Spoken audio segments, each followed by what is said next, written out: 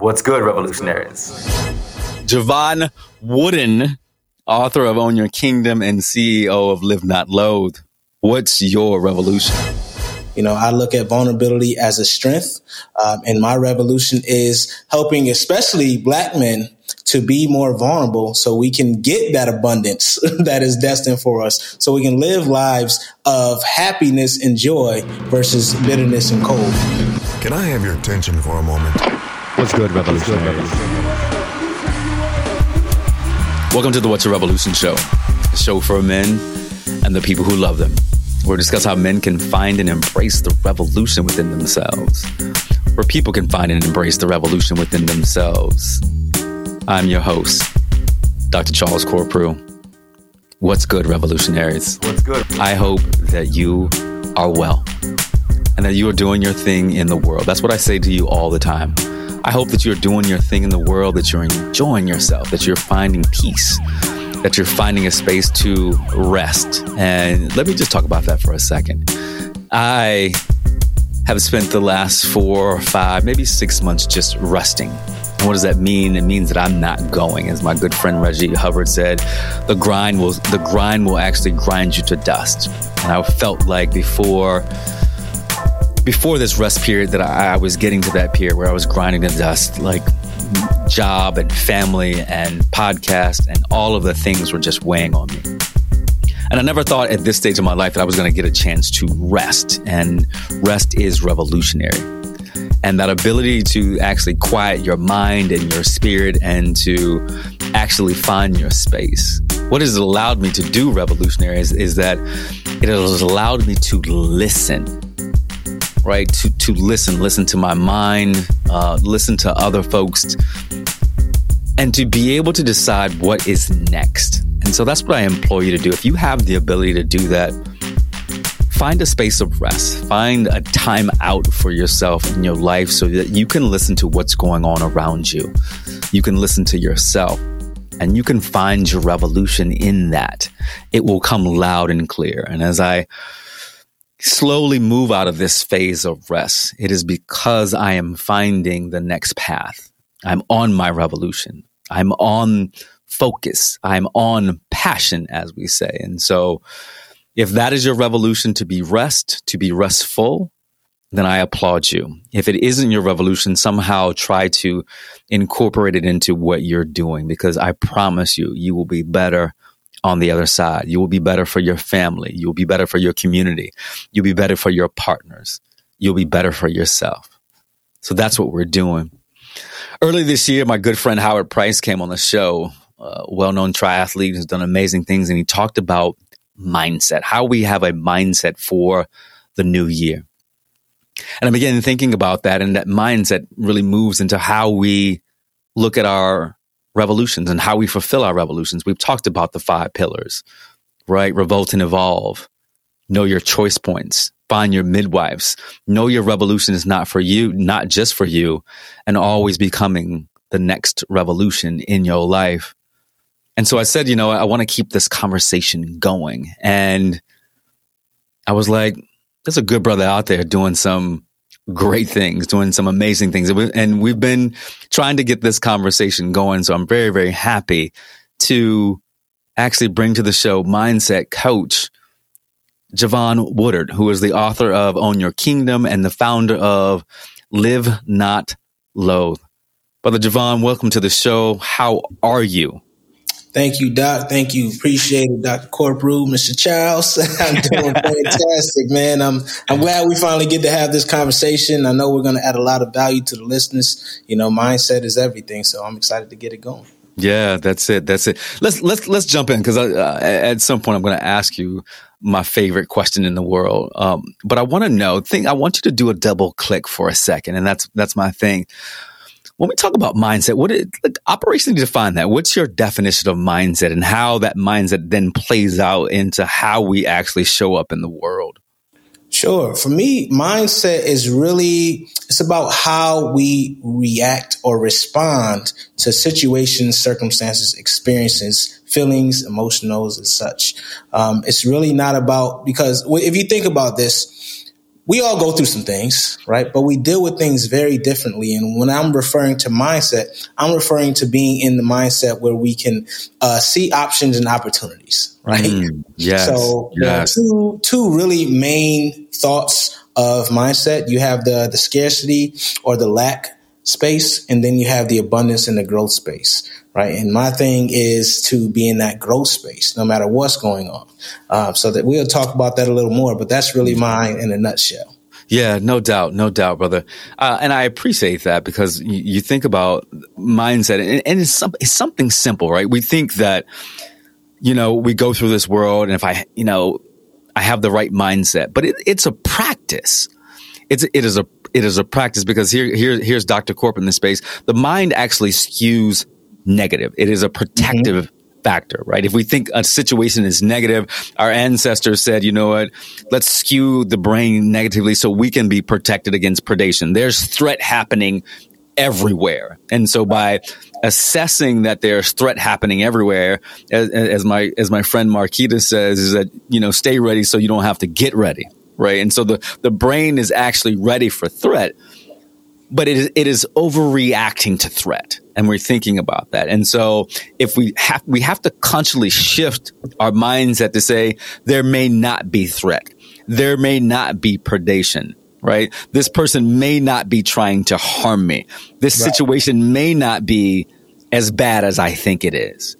It is about our mindset. And I love that you think about that. And if we're thinking about things from a scarcity mindset or an abundant mindset, that scarcity mindset is that lack. I do not have. And so because I do not have, or I have scarce resources, I must protect. But we have that abundant mindset, as you're talking about, and we'll double click on this later on, is that I see opportunity all the time. Money will come to me. Opportunities will come to me. Things that I never thought, if I have this abundant mindset. And so thank you for just double clicking on that. Absolutely. So let me go ahead and get it out of the way, right? So we can really double click on who Jevon Woodard is. But brother, Woodard. Say it again for me. Wooden. Jevon, look. And the funny thing about it is I have it as Jevon Wooden in my phone. Exactly. No, you know what? Here's the thing. Here's the funny thing. My line brother's last name is Woodard. That's what it is. I kept saying, where is Woodard? Yeah, Nathan, we talking about you on the show. Nathan Woodard, right? Dr. Nathan Woodard is my line brother. Good brother of Omega Psi Phi. But Jevon Wooden, author of Own Your Kingdom and CEO of Live Not Loathe. What's your revolution? Man, it's in the name of the company, to Live Not Loathe, right? It's really about the transformation, and it all starts with vulnerability. I look at vulnerability as a strength, and my revolution is helping especially Black men to be more vulnerable so we can get that abundance that is destined for us, so we can live lives of happiness and joy versus bitterness and cold. So that's why I named my company Live Not Loathe. It represents the transformation that I've gone through myself and that I hope to give those of my clients and people who hear me. Loathing, for those who are like, okay, that's a word I don't hear every day, right? Loathing is really, really, really past hate. It's like you just cannot stand it. You abhor it. It's not for you. And we loathe ourselves. We loathe our circumstances. We loathe our jobs. We loathe our spouses, our children. We loathe a lot of things. And the reason why we're in that position is because we think things are permanent. And that goes back to that scarcity, that lack, right? That permanence mind state that things will not change. It's just how it is going to be. It's the way it is. We always have to do it this certain way, right? Well, I want to flip that on its head and say, hey, we have agency over our lives. There are certain things that we can control. And the main thing being the effort and how we respond, not react to things. So that's where that name comes from. And that's my revolution. I love that. I love that. And thinking about, because it goes back to our theme of the conversation already. If you have the right mindset and thinking through things, loathing is not an option. It is not. And like you said, I loathe this, man. I despise this, right? It is not where I want to be. It is. And we think I loathe this, like you said, it is an enduring thing. Like there's a level of permanence. And I was listening to Brene Brown, and I can't think of the brother's name. He's actually married to Kristen Bell, and it was there for a second. But they talked about how really the understanding is that we want joy to actually be permanent. We want to be happy all the time. We want to stay in that phase, like, oh God, because we don't ever really think that joy goes away. But when we have the hard times, when we have tough times, we're like, damn, when is this gonna end? Like we never say, look, when is this joy gonna end? Right? And so, and there's if you're looking at the wave, if you're looking at the graph of joy and pain, there's that wave. There's that wave. My boy, Dr. Eli Beatty would say the ebbs and flows of life, and we go through it. And, we go through it, but I understand that is that we can't loathe the experience. If we want to have the abundant mindset, if we want to have, this ability to move on past trauma, is that we have to understand. Go ahead, brother. Oh, no, I was just going to say, we have to understand that when we think about yin and yang, well, pain is the counterbalance to joy, right? That discomfort. There has to be that balance in life. If we were always happy, we wouldn't be happy because we wouldn't know the difference. So we have to understand that that adversity and the things that we face is to make sure that we really appreciate and we are grateful for the experiences of the happiness and the ups. Yeah. Yeah, no, Jevon, I thank you for just illuminating this. I want to go down deeper now because, my revolutionists were like, well, who is this dude? Right? I understand, live not loathe, own your kingdom. Tell us a little bit about your story. Who is Jevon? And Jevon grew up in Rochester, New York on the east side, right? We grew up like many of us, right? Impoverished area, I grew up in a polygamous household. My mom was wife number 2, right? Of course, that's not legal. So, we didn't know the difference back then though. So it really impacted the way I view love, and value. Here was my mother. I'm like, man, she's the dopest woman on earth to me, but she conceded in my eyes at that time, conceded her value to be number 2. And then, compound that with not having any money still, even though she did what she had to do to make sure we were okay, and living in a dilapidated home, that probably shouldn't have been lived in the first place, all these different things. And it really frustrated me as a youth. So I got to the point where I was like, hey, I'm going to take matters into my own hands because I'm tired of wearing the same 2 pairs of shoes, 5 pairs of slacks, and 3 shirts, every year. So I ended up getting arrested for an assault and robbery charge at the age of 17. I faced 7 years in prison. And while I was sitting in county jail, my mom and my sister, my oldest sister, Chandra, they came to visit me. And during that visit, here I am, a young man who just didn't care. I didn't care that I was in there. I said, whatever, it's probably better than being out there. At least I'm getting 3 meals. And I come down to the visitation room. My mom tells me she puts the house up to get me a lawyer. Now, if you know anything about lawyers, they don't come cheap. And you know anything about public defenders, you're probably going to do some time. So she didn't want me to do that time. And she put that house up, which meant that if anything was to take place, I somehow escaped bail or didn't show to court, any of that, they would have been homeless. That means my mom, my 3 sisters, and my brother would have had nowhere to stay. And here I am, would have been locked up anyway. So that actually sparked something in me. That brought me alive, where I was feeling like, I had some value to me other than what society told me I was.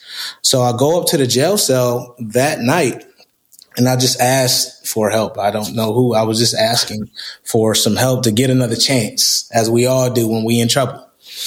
But lo and behold, I get another shot. About 2 weeks later, luckily the victims never showed, and I was given another chance. And I really feel like that was my opportunity to see that I wasn't destined for that life. Now, was it easy all through these other years? No. I still couldn't afford anything, but I decided to work 2 jobs, so I didn't do that. So I didn't go back in those streets. I tried college when I was younger, didn't work. But then I saw another option because I started seeing that positive aspect. I started looking in an abundant state and say, there has to be more. I started realizing that some of my tools were my mind, right, and the heart. And I joined the military at 22. And now the military is really, really when live not low started to become a thing, because I had the opportunity to lead. I had the opportunity to inspire, educate, and defend. And those things really, really showed me that I was more than capable of anything I had thought possible. And if you fast forward to the year 2017, my final deployment, I knew I was getting out of the military. That was 12 years that I was in. I knew I was going to get out because my body just wasn't, it couldn't handle it anymore. But I get home and I end up suffering from PTSD and depression. Now, in the Black community, we go through a lot of feelings and it's never diagnosed. So when you hear those things, you're like, what? I'm fine. Until it hit me. Yeah, until it hits you. It hit me, So while I was deployed, there was a suicide bombing that took place, took out some of my comrades while we were lined up for a Veterans Day run in 2016, November. Now, I was a part of the Remains cleanup team, and I also was a part of getting people patient care and aid and administration.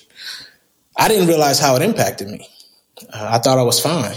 I had seen a lot of stuff, death included, and I was fine. At least I thought I was. But what I didn't realize was all the anger, all the frustration, all the quick to reaction, all the alcohol abuse, all that stuff was really because I was using negative coping mechanisms. Mm-hmm. And when I got home after about 8 months in Afghanistan, I called my sister, my older sister, same one, Chandra.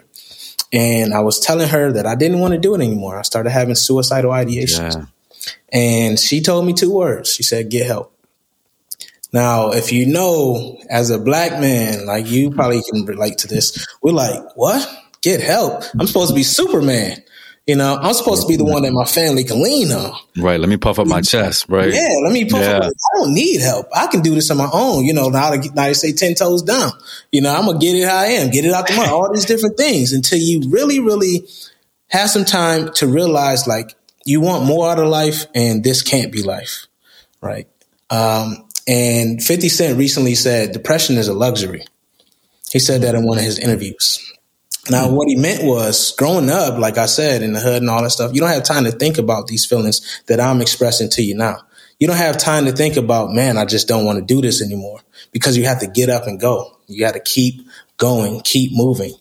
Now, what happens when you hit that point is what happened to me. Mm-hmm. When you just can't keep going anymore is what happened to me. And that's where Live Not Low truly became a thing. That's where Jevon Wooden that you see today really, really started flourishing because I had to go to therapy. I had to get my own coach or else you wouldn't be seeing me right here in front of you. Yeah. And that really caused me to not just want to be a coach, but to be a change maker, right? To be an agent. And that's where Own Your Kingdom comes from. Own Your Kingdom is, we hear about the biblical sense of the kingdom, where mine is about your mind, body, spirit. And when you're centered on all 3 of those, you can focus. And when you can focus, you can see opportunities and options and you have a purpose. And that's where all of this comes from, right? And that's what I look to give for my clients. Yeah, brother. There's so much there. And thank you for sharing your story. Because interestingly enough, you can let your story define you in a number of ways. Mm-hmm. We can. And we're hopefully that as Black men, we can use our stories as a story of resilience, right? These are stories. And you often hate sometimes that we're telling these stories as Black men that, we had to overcome. Like we have to be resilient because there's a tax that goes along with that. Jevon, because if I listen to this story, if Dr. Corporal listens to this story, I hear a story of resilience. I hear a story of coming up through situations that would be considered as adverse, right? Different things there were challenges. I heard you having to clean up, right? To actually pick up your colleagues after a very traumatic event. We talked about trauma before in the agreement and then internalizing all that because death is traumatic, right? And when it comes in such a sudden form where our brain doesn't really, our brain doesn't actually expect it, then all of a sudden it's this very traumatic experience. Right. And we're not taught, Jevon, how to internalize that. And then, as you said, how do we cope with that? Because as children, we don't grow up and see that. We may see it on the TV, but to internalize firsthand, right? And then to say, I now have to move on with that with that scar, with the mark, as we said, as Gabor Mate says, it's not the event, it's the mark that it leaves on Absolutely. us. And then what do we actually do with that mark? And so these stories that we have as Black men, and I'm saying that as Black men, oftentimes are these stories of resilience. But resilience does not happen, as you said, if we don't actually go and walk through the journey with someone else. And I say this all the time, is that for us to birth our revolutions out into the world, we have to find our midwives.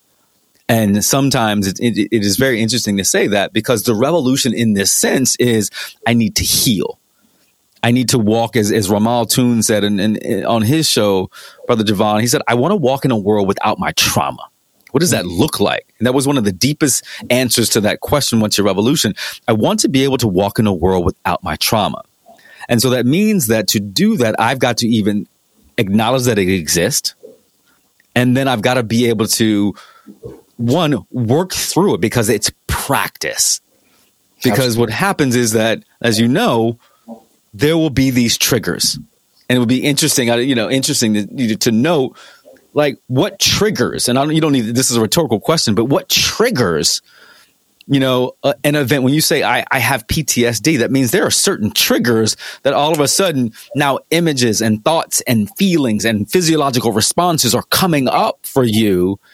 And how do you then cope effectively? Because those triggers and maladaptive coping can lead us down a road to alcoholism, to drug abuse, to sex addiction, and as you said, sometimes to suicide.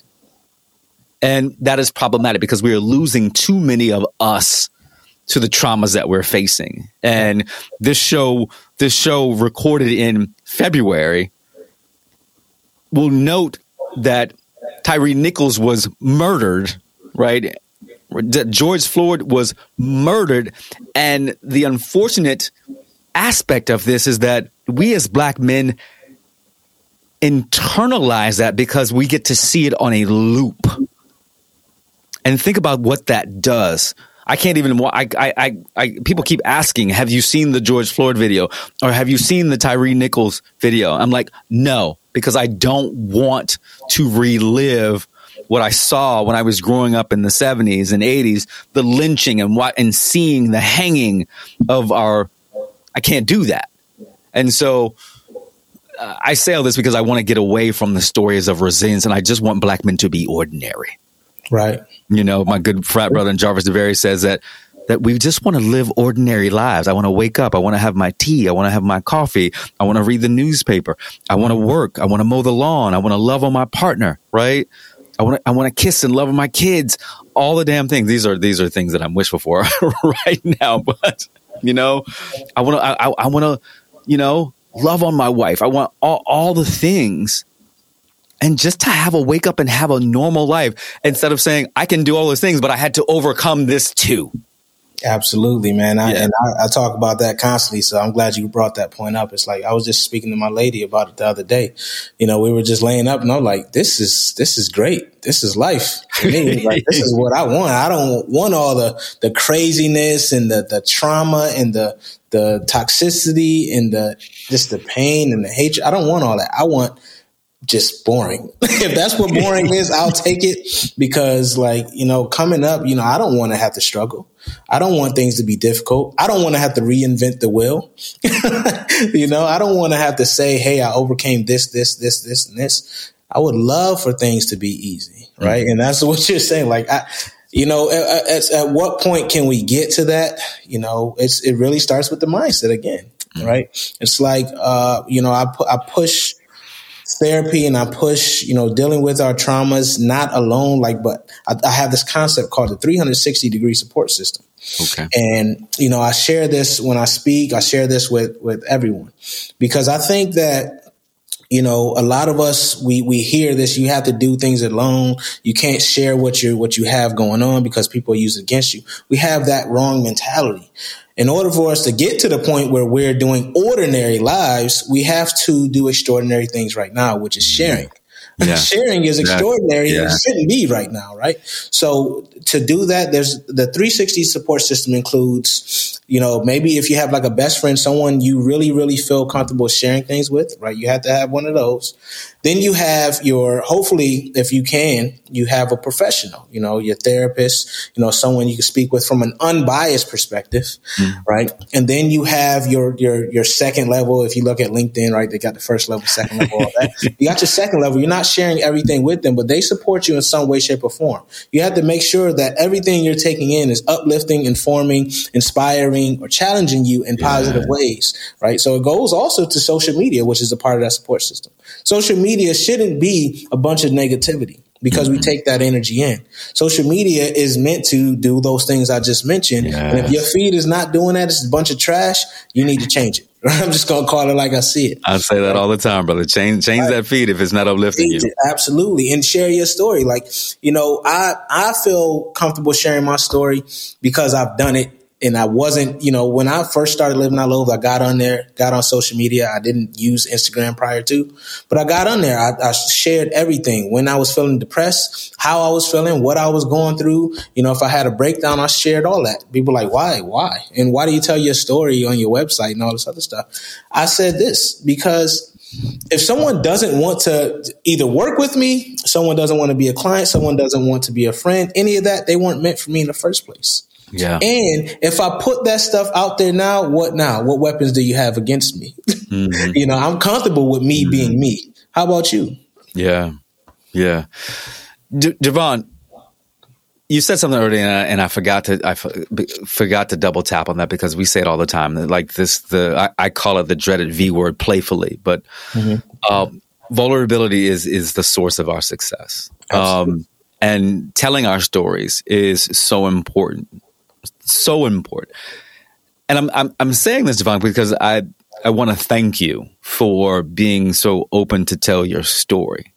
Because I realize there's sometimes that even in this space and what I do and what I talk about, I'm still afraid to tell some of my story. I'm still afraid to tell some of my story because I perceive, the world is going to, or you're supposed to be, like you said, you're supposed to be Superman. You're supposed to be the revolution. You're the person out here promoting revolution to the world. You're supposed to be fine. And to actually say that there are aspects of my life that I'm not fine. There are aspects of my life that there's still tremendous work to do. There's still suffering that I face on a daily basis that I am working through. But almost to my own fault is that I won't say it out loud because and I'm saying this now because I'm like, well, it seems small, it seems, it seems, I'm saying that it seems small. Why are you fussing over this or why, but then there's a deeper level to it. And I'm like, well, why should I tell that story? But I want to thank you for telling because it opens up an opportunity at some point for me to tell my story about what I'm going through and what I live through on a daily basis. And it's just so interesting being able to be vulnerable. And I say this, one of the things that I'm doing this year is chronicling what I'm learning every week.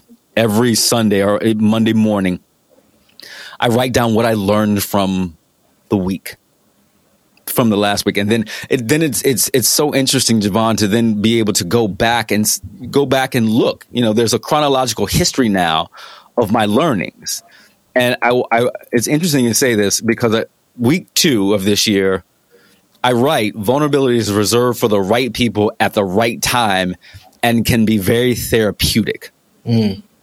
Can you just talk about, go down a little deeper, is that why is it that you can't be vulnerable with everyone, but when you can be vulnerable, that it can be therapeutic for you? Absolutely. Well, thank you for, actually admitting that you're not perfect. Everyone's a work in progress, right? Especially those of us doing the work, right? Because we're constantly seeing things, taking on things and experiencing things that, like you said, aren't ordinary. So thank you for sharing that. And when it comes to vulnerability, so there's different levels and types of vulnerability. Right. So when you talk about sharing everything with everyone doesn't need to know all of your business. First, let's just put that out there. Right. There are certain people that, when you hear like don't argue with fools. Right. There are some people out there that are just fools that you don't need to waste your energy on. Right. If you post something on social media and there's a troll there, don't worry about it. Don't comment. And that's what it is. It's like, vulnerability is energy. Everything's energy. Vulnerability is really, really it's a high energy. And what happens when you share with the wrong people is they detract from that. Especially if you waste time explaining yourself, explaining it in a way, or, doing these things that really don't vibe with you. So really, you just have to share with the folks that you're comfortable with. It's a process. All right. That's why I said you start with the first level, do the second level, the third level. Like until you get to the point where you feel like, hey, I don't give a dang what nobody says, then you can start sharing. So it's okay. Like if you're comfortable with it, share away. But remember that it's a process. No one expects you to just go on a stage and start talking about all the things that you've gone through, right, to the world tomorrow. No, you start where you are, start with that one person. Then when you feel a little more comfortable, maybe you have someone you feel a little resentment toward, or you haven't forgiven quite yet. You talk to that person and let them know how you feel. You ain't asking for nothing from them, right? But you're vulnerable enough to say, hey, you made me feel this way. Or because you did this, this has played in my mind over and over, even if they're not there, you have this conversation. Right. Even if it was someone that was in the past, maybe they're no longer in your life, you have that conversation. I had to have the conversation with my child version of me. I had literally set up a chair next to me and I talked. It sounded crazy, but I sat there with my inner child and I said, listen, I know you've gone through some things, but guess what? You can look at me and you can see that we are okay. We are okay and we're good. And that gave me agency to talk to my mother. I talked to my mom about, some of her choices to how it made me feel. I talked to my sisters. I talked to everyone. And that's really what vulnerability is. Vulnerability is a key to strength for you. Yeah. Vulnerability is for you. Forgiveness is for you. It's not necessarily for that other person. It's for you to be able to move forward, get out of that past or whatever that negative anchor is, and be able to move forward and really, really live. Because what happens is if you never allow yourself to be vulnerable in that way, you will always feel pain.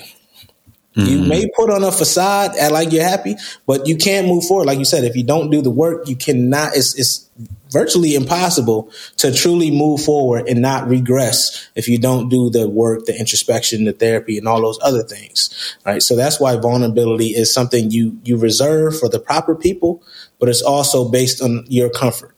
Yeah. Brother, I appreciate that because you've given us a tool. I think about this image, right? This image of this grown version of ourselves, right? The guy with the gray beard, the young man, doing his thing. And we didn't even talk about how old you are. But but inside of these versions of ourselves, it's still our inner child.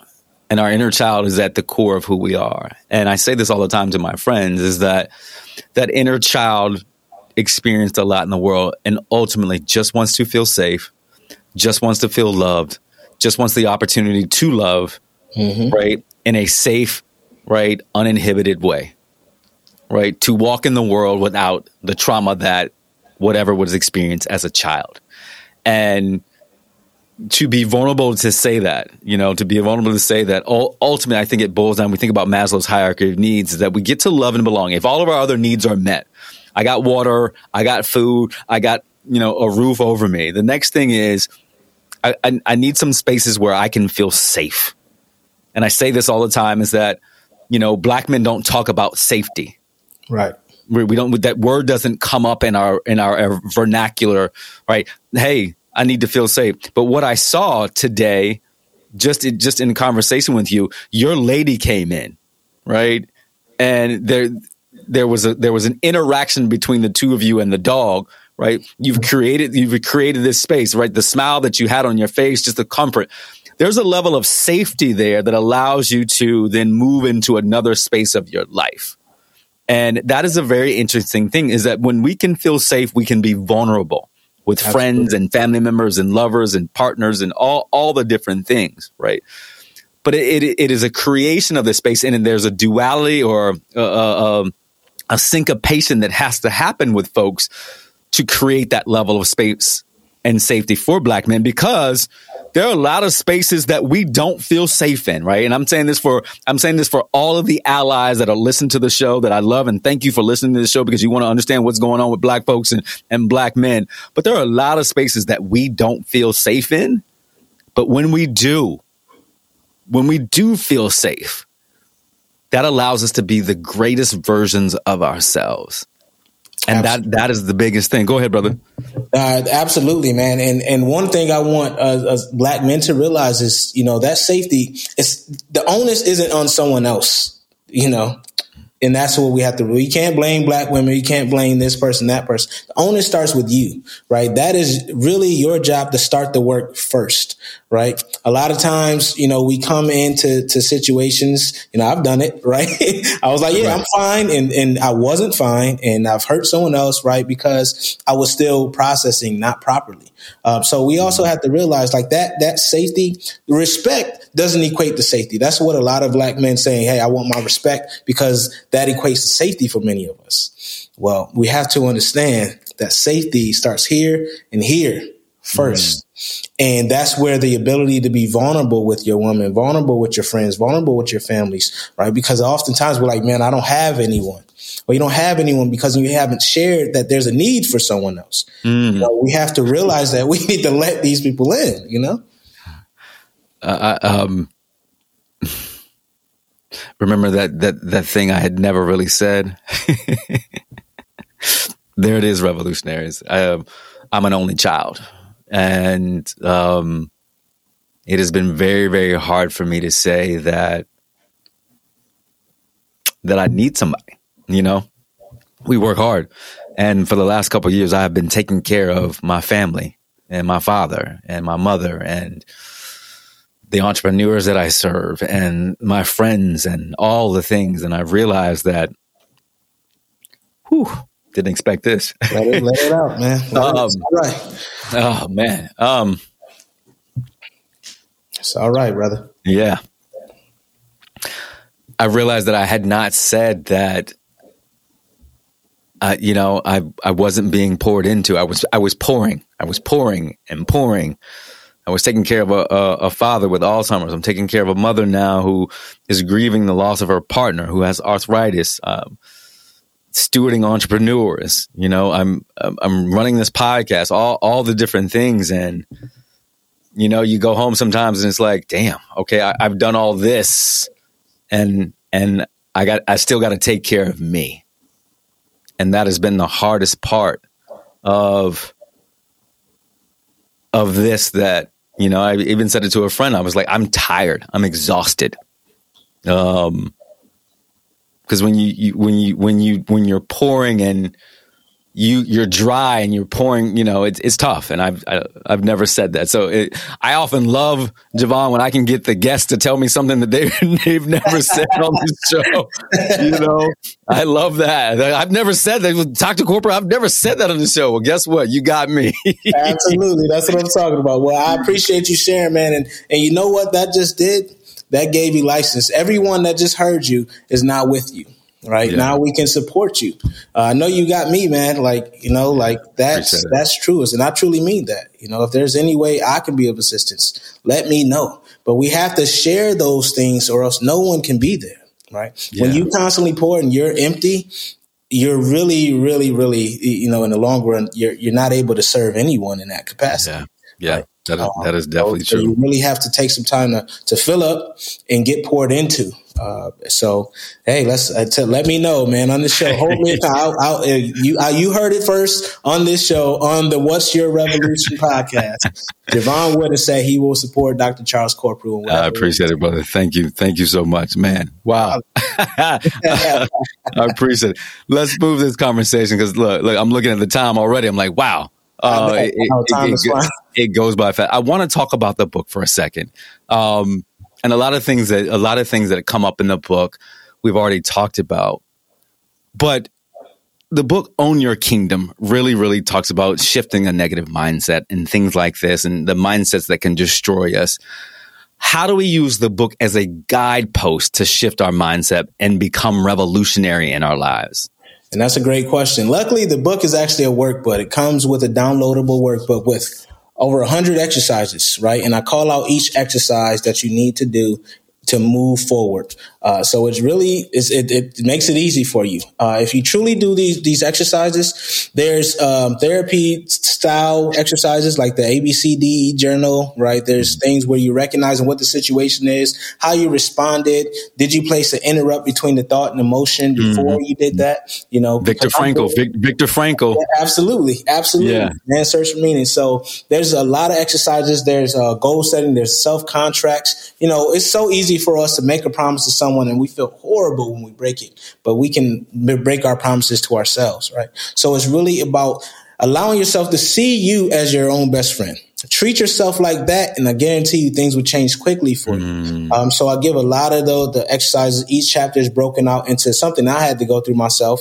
Like you mentioned, forgiveness equals success is the first chapter, right? So, and then towards the end, we create an action plan for lasting success where you have these tools and you can just rely on them because they're now automated, right? That's really, you mentioned it's a practice. That's really what it's about, right? It's not about being perfect, but it's about ensuring that you're building that muscle, right? You're working to the point where you're more often than not aware of your thoughts, which means you're aware of how you respond versus react, right? Right. It's about getting that from the primitive brain, like you talked about earlier, to the human part of our brains, right? So we can actually process.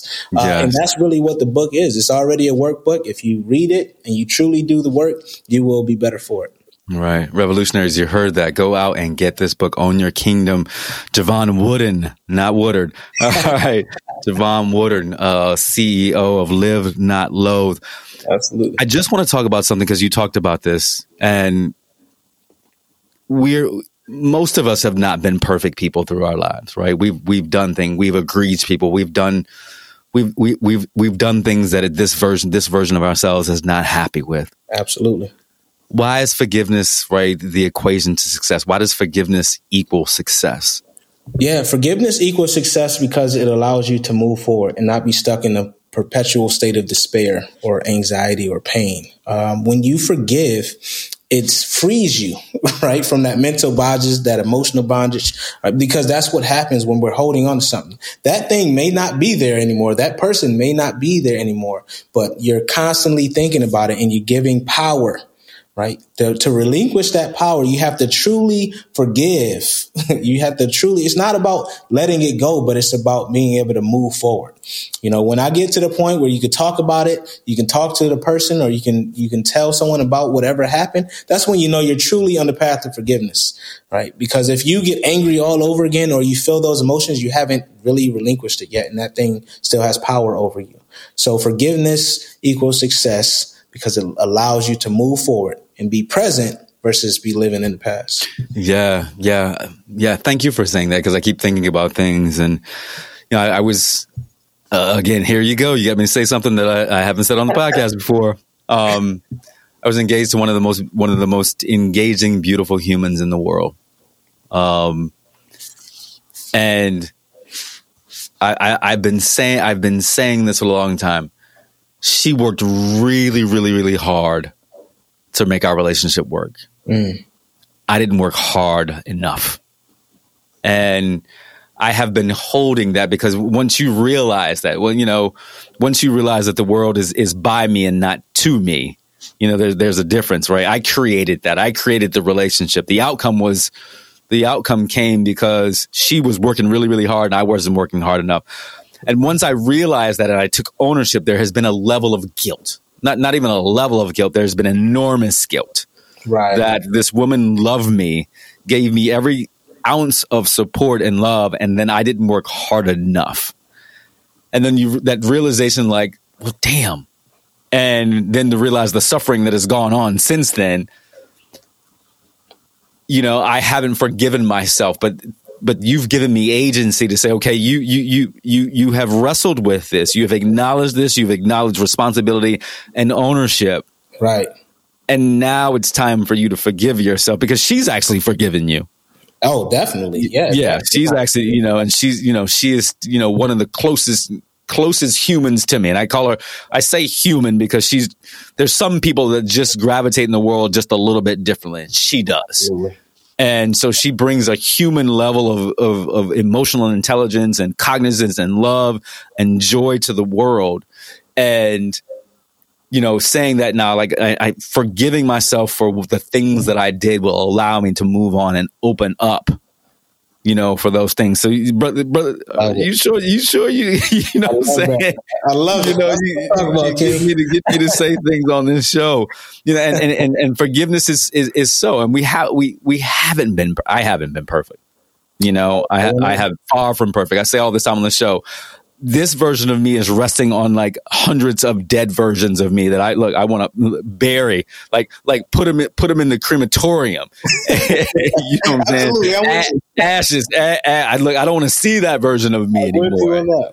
Yeah. Absolutely. And, to be this better version, that has the ability to be vulnerable and open, and loving that Viktor Frankl quote is that, in between stimulus and response is a pause. There's a space between stimulus and where we have the ability to discern how we're going to react. Absolutely.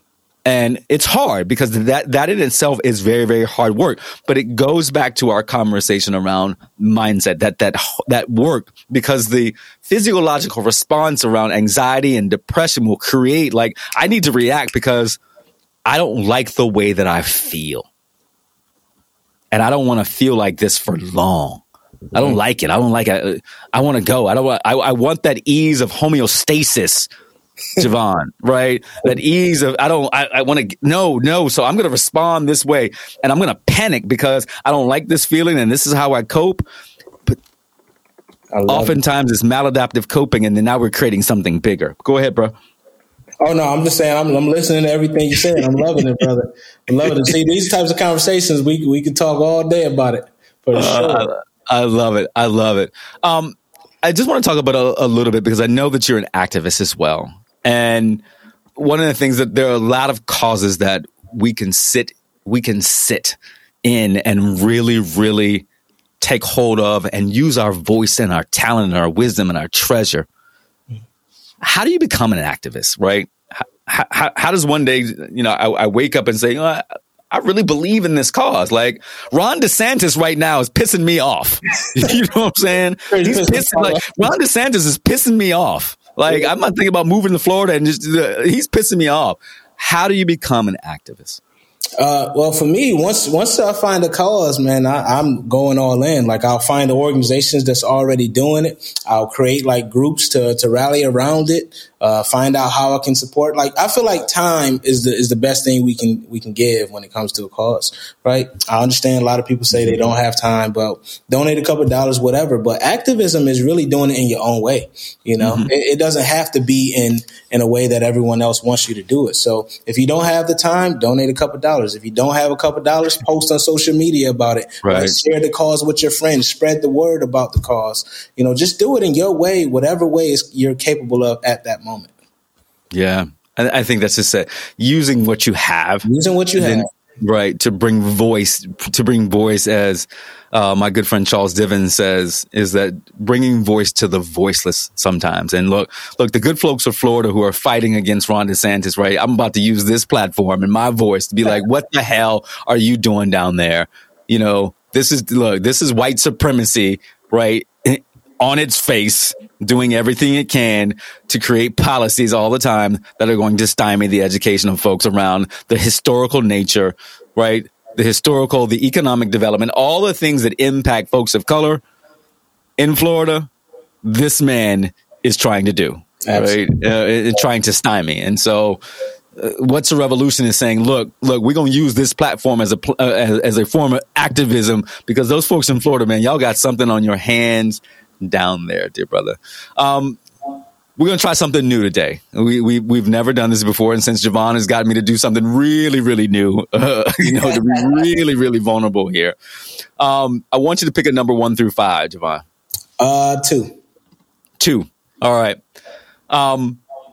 Based on your current set of goals, what are the choices that you need to make to ensure that you're revolutionary, not ordinary? Well, every day I have to decide to win. Okay. That's my main choice. And within that, I always identify 3 things that I need to accomplish within that day. Right. Okay. I prioritize them. And right now it's really about leveraging my platform to spread the word about, us ascending. And I focus on minority service-based businesses. So that's my goal. That's my plight, is to really get all of us, not generational wealth, but wealth where it's lasting past a generation. Yeah, exactly. I want to level the playing field, man. We start below zero, and that can't be. So that's right. So every day, that's what my decision is. That's my choice, is to love that, spread the word and help others. I gotcha. Like you said, choose to win. Choose to win. And choose to win. I love that. Thank you so much. Revolutionaries, look, when you listen to this episode, you're going to be like, whoa, Brother Jevon has given us a roadmap. And I want you to go out and get his book, because he's giving you a roadmap in the book right there, right? How to own your kingdom, right? To think about vulnerability and mindset and what we need to do to be successful in our lives, personally and professionally. And to think about that, if we go back to Howard Price, he talked about, running those lengthy hills in Tennessee and seeing that woman who was in a wheelchair, right? He tells a story, Jevon, about this woman in the wheelchair, right? And he's running a full Ironman. And he said there are miles. He's hearing this woman for miles because she's got a bullhorn. And he gets past her and she's in a wheelchair and says, "It's a privilege to do what you're doing." And she says it over and over and over. It's a privilege to do what you're doing. To think about that mindset. And I say that her revolution was to be out there that day to support those folks. She could have been home watching TV, doing something else. I can't do this. But what she offered was her talent, her time. And in that nature, it was her treasure to motivate folks to move on. That was her win. And as we think about that, if we shift the mindset, right, and we think about the space between stimulus and response, what Jevon, I think, is saying is that we can own our kingdom. Absolutely. Yep. Exactly. We can. And it's really, again, it's the decision that it starts with. Yeah. Brother, I appreciate you and thank you for all the support and therapy during this. My pleasure. That's what we're here for. Yeah, man. Revolutionaries, go out and get the book. Make sure go to livenotloathe.com. Yep, livenotloathe.com. But for the book, you can go to oykbook.com. It has its own page, and you can go ahead and connect with me there and get the workbook. I got you. Revolutionaries, you know that I love you, that we are here for you as you're on your journey to answering and now fulfilling your revolution. We're with you. And we want you to be successful in everything that you do. Think about it. We want you to own your kingdom, and we want you to know what it looks like to then pass that kingdom down, and your folks and your families and your communities can own their kingdoms. It is a beautiful thing for our people to look out and see the vast beauty of our lands together as we come together. So let's see how we do that. We'll talk to you soon, Revolutionaries. Have a great day. Peace, everyone. What's good, Revolutionaries? Man, it's a great show, brother. That was awesome, man. Do you think, brother? Peace. Whew. A revolution. I would love that.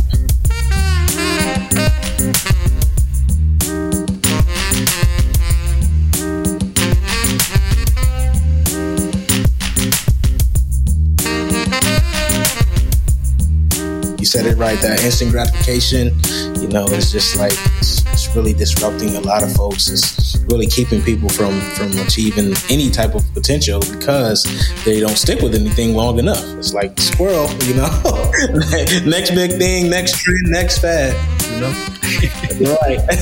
Squirrel. Exactly. So I'm with you on that one, man. It's one of the things I work with consistently with my clients is like, hey, how do you know if it works? You never really gave it a try. You never really attempted it truly, right? You did something, you said, hey, I'm just gonna give my college try, I'm gonna say I did something, say I tried this out, but you really didn't.